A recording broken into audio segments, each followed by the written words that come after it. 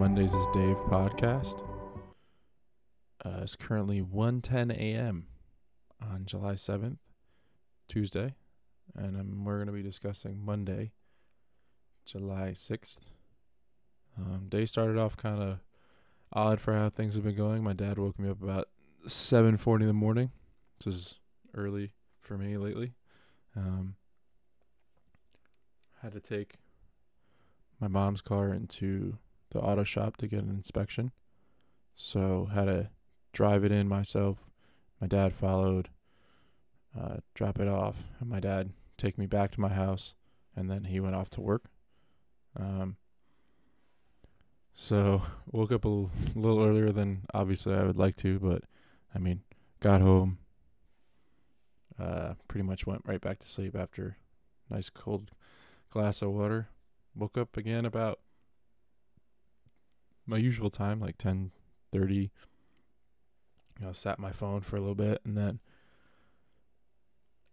had to go get the car, actually, pick it up from the auto shop. So I went, did that, had my brother drop me off, and then went over to Jenna's house and basically just used the little home gym they have, all the little dumbbells and stuff they use.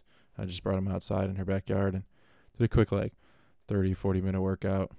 It was so hot. I don't know why I thought it was a good idea to go outside. I just wanted to sweat out some more than usual, and I definitely did, and I almost got seriously nauseous, but that's also kind of my own fault considering I was wearing a black Nike workout t-shirt, long sleeve, while it was just completely beaming on our backyard. While Jenna was just sat in the pool with her feet in the pool and read her book on a little lunch break for work. Headed back home about 12:30, 1 o'clock. Got home, had a quinoa salad, and just chatted with Nick. He's doing his thing, trying to make some money and doing some personal training hustle. Got into it actually through my mom's friend who's got a young kid, and kind of just blew up after a couple videos she posted, and now he's just training kids that are anywhere from 12 to 8 years old, 6 years old, and just basically just babysitting them, getting them outside sometimes, but other times kids that and parents that want to take it seriously and enjoy it, they do serious speed and agility work.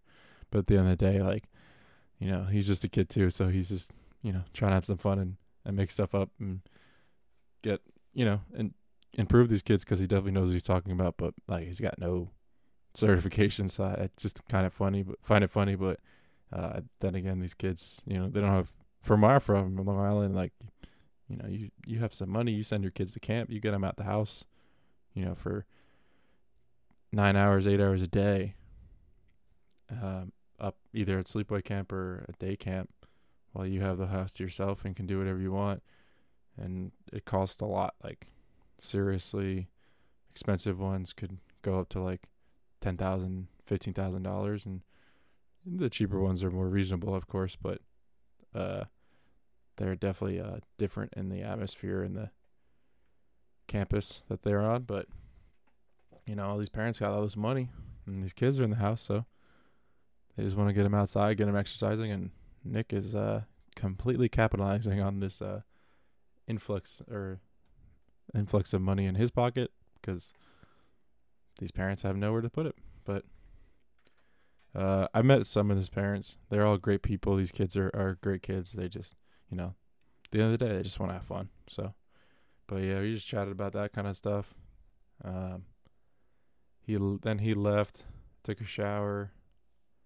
Then I came downstairs in my lab room and actually started studying for my FE exams, the fundamental engineering exam, that you don't have to take as an engineer, but a lot of places, depending on what you're doing, especially design work and stuff, won't hire you unless you take it. And then also the biggest thing down the road is, or unless you pass it, I should say. And the biggest thing down the road is what we call a PE, professional engineering license, and that lets you A, get paid more, but that's also B, because you have and have the ability to have a lot more responsibility and leadership and accountability as an engineer. Where I worked, it was, every design that was sent to the Department of Buildings, and you sent to architects and everybody that were official, that were, supposed to be the most updated version of everything that's going on or whatever the client wanted. The PE, the office, we had like one always in there. He's the head of the office. And then the second one that was also part of the same company was, doing some work in New York City and some work in Connecticut. So he would come in every now and then. They had to sign off on the letters. I mean, the drawings and forms that went into the DOB. So that's the goal eventually, but got to start somewhere. So I started with the mathematics section of this exam. It's just kind of studying off of YouTube videos and practice exams and all that good stuff. And it's 110 question test. It's about 6 hours long. You could take them with a specialization, or you can just take a general one.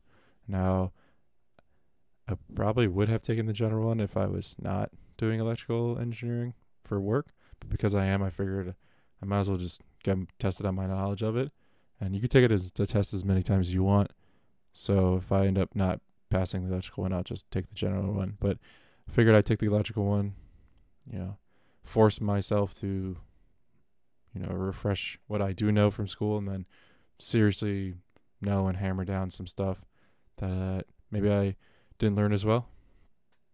So that was definitely a little bit tedious, considering I haven't, had any type of works, school work since like early May, late April. And I haven't been in a classroom setting. So just like being forced to,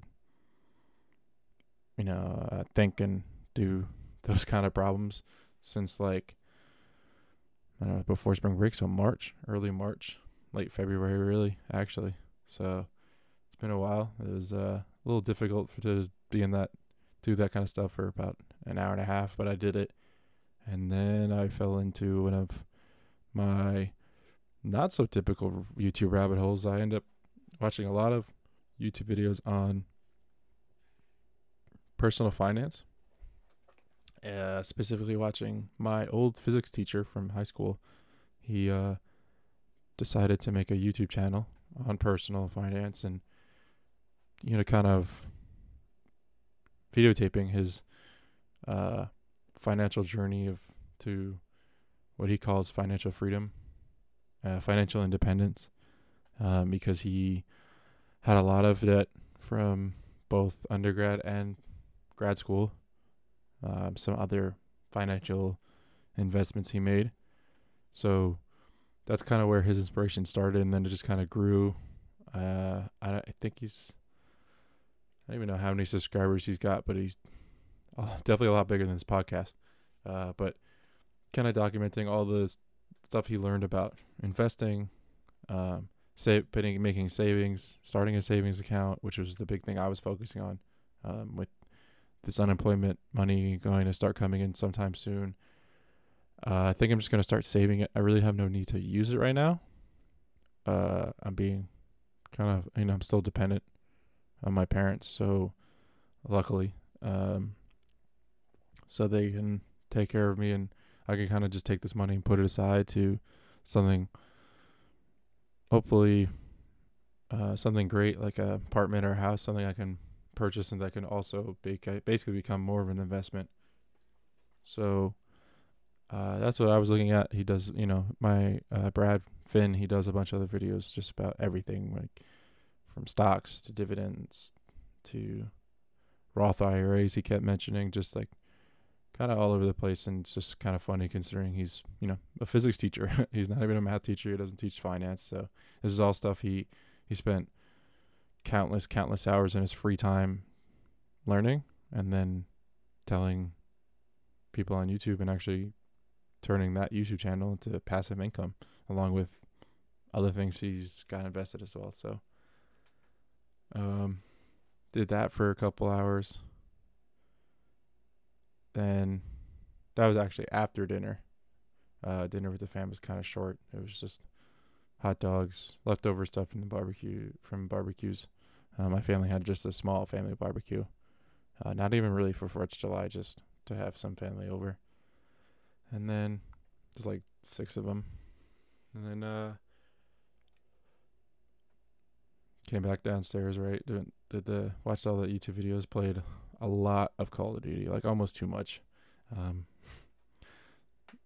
Something I have definitely thought about taking some of the unemployment money and investing in is parts for a PC build, but I did some research on some CPUs, and AMD apparently should be launching their new ones in September, so I think I can wait a month, 2 months, maybe longer, but at that point I'll be hopefully having a normal income, having my job. So although I did mention how much I do love my Razer laptop and my eGPU, I think a PC would be much more powerful and a lot more fun for video games and hobbies like, recording this podcast. So spent a little bit of time researching into that equipment after all of the finance stuff I was looking into, then chatted some more with my friend Nick, and played a lot of Call of Duty, and then went on my bed and actually started reading for the first time today, at least, but I'm right in about the middle of the book of David and Goliath by Malcolm Gladwell. He, it's not the actual complete Greek story of David and Goliath, but it kind of reinforces or teaches the lessons that are learned from, that traditional story, not just, that size doesn't mean everything, and, that everything is not what it seems, and don't read a book by its cover kind of stuff, but all those cliches, it's more of like true societal and psychological theories that are very evident in the original story of David and Goliath about, disadvantages could be major advantages and advantages could be disadvantages, depending on how you look at them and how those affect somebody. One of the more recent sections and chapters was about dyslexia specifically, just like that disadvantage or what's perceived to be a disadvantage is actually a major advantage, and something, although it's like crazy to think about, it's like, something some people might even want their kids to have. Just kind of taking examples like some of the biggest CEOs of Fortune 500 companies and lawyers, high-end lawyer, like some of the best lawyers, some of the best people in the stock market over, past however long years. It's just like since mentioned one guy who started in learning how to trade securities, and just because he had the audacity to go just take a vacation to Wall Street and met with one person, hopped in a cab with him to LaGuardia, and ended up just like acting like he knew what he was talking about and playing a good enough acting role to get his foot in the door, and then really grinding to learn everything he needed to know about securities, that once he got an interview with the guy he hopped in the cab with, he really knew what he was talking about.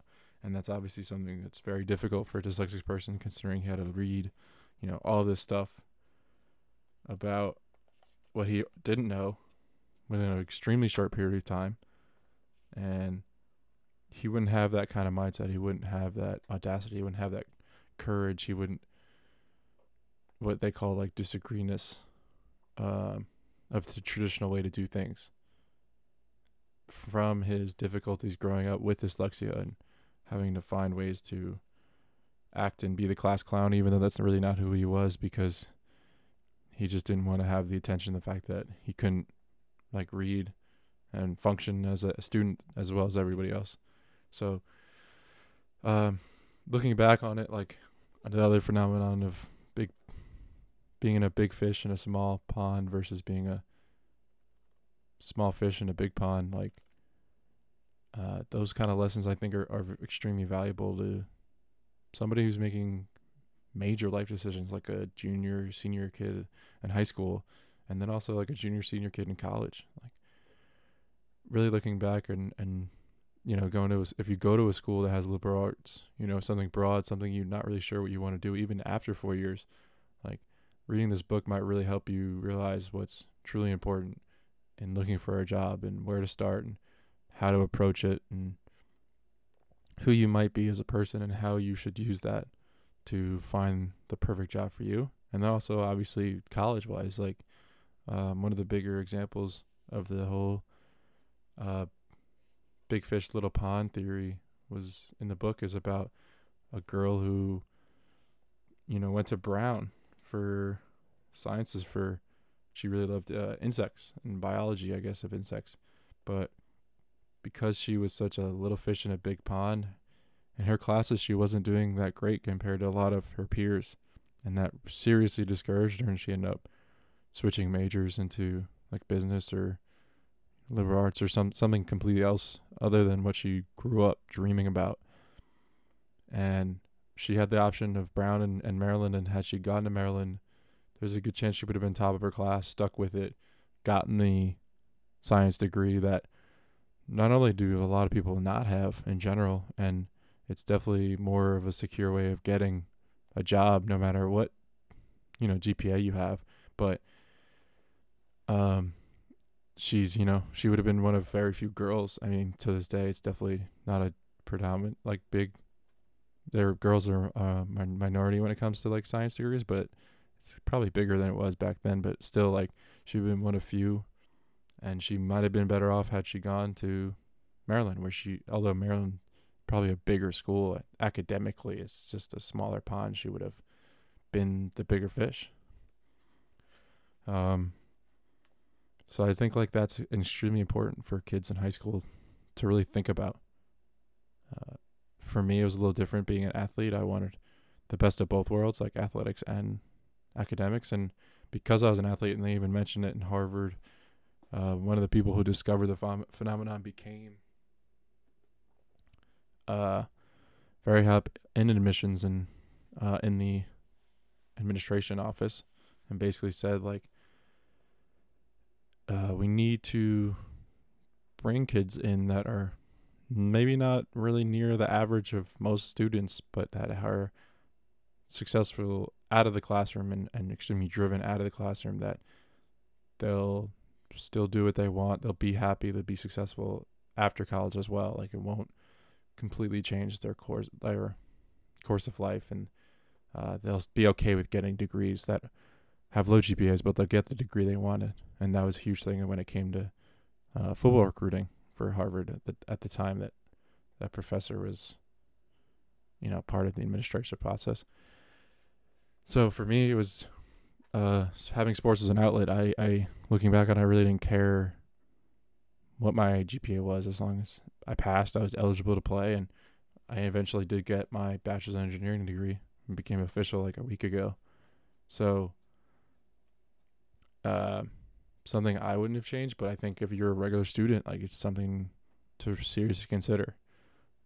If you're going to go to these prestigious schools, like, yes, like, the Ivy Leagues, yes, they have these supposedly great connections, and when you graduate with a GPA from there, I mean, nobody's gonna care what your GPA is. You graduated from Brown, Harvard, MIT. Like, these are the hardest schools to get into. But at the end of the day, you might not get the degree you really wanted.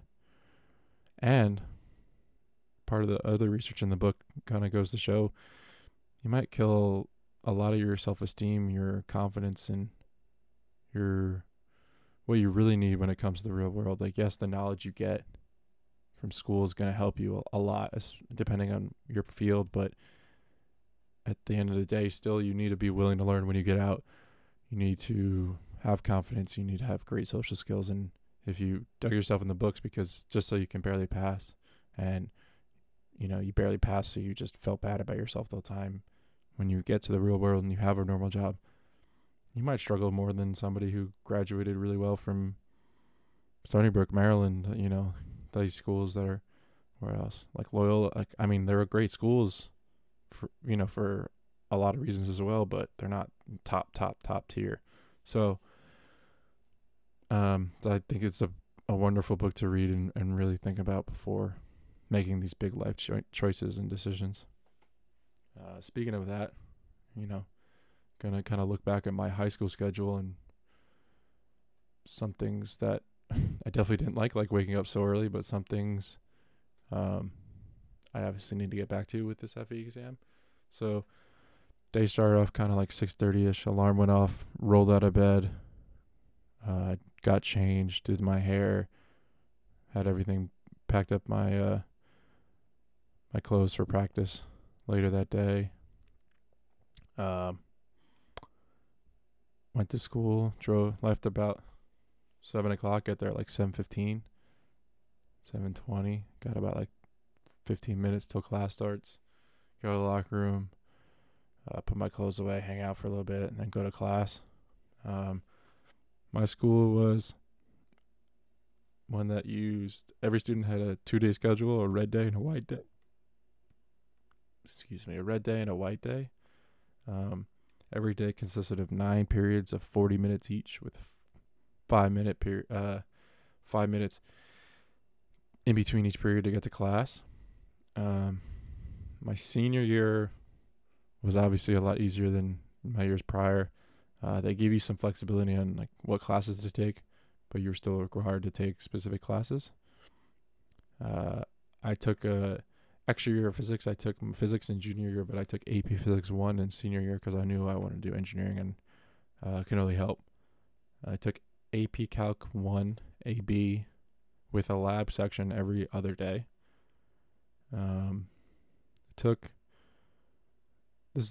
Senior year is the first year they split you up like semesters. So like the first half of the year, I ended up, for English, I took like a movie lit class, kind of looking at books that were adapted to movies, and then looking at the movies a little bit and seeing how they were a little different. Like I remember Fight Club was one of the main ones we looked at. And just like film analysis as well. Other half, I honestly couldn't tell you what I was taking or what I was doing. Other half of the year, I took Italian, just regular Italian, just in case I had to take a language in college. I wanted to be prepared for it, and probably would have chosen Italian, but luckily I didn't have to. So just kind of did it just in case, which is still a lot of fun. My teacher absolutely loved me. What else did I take?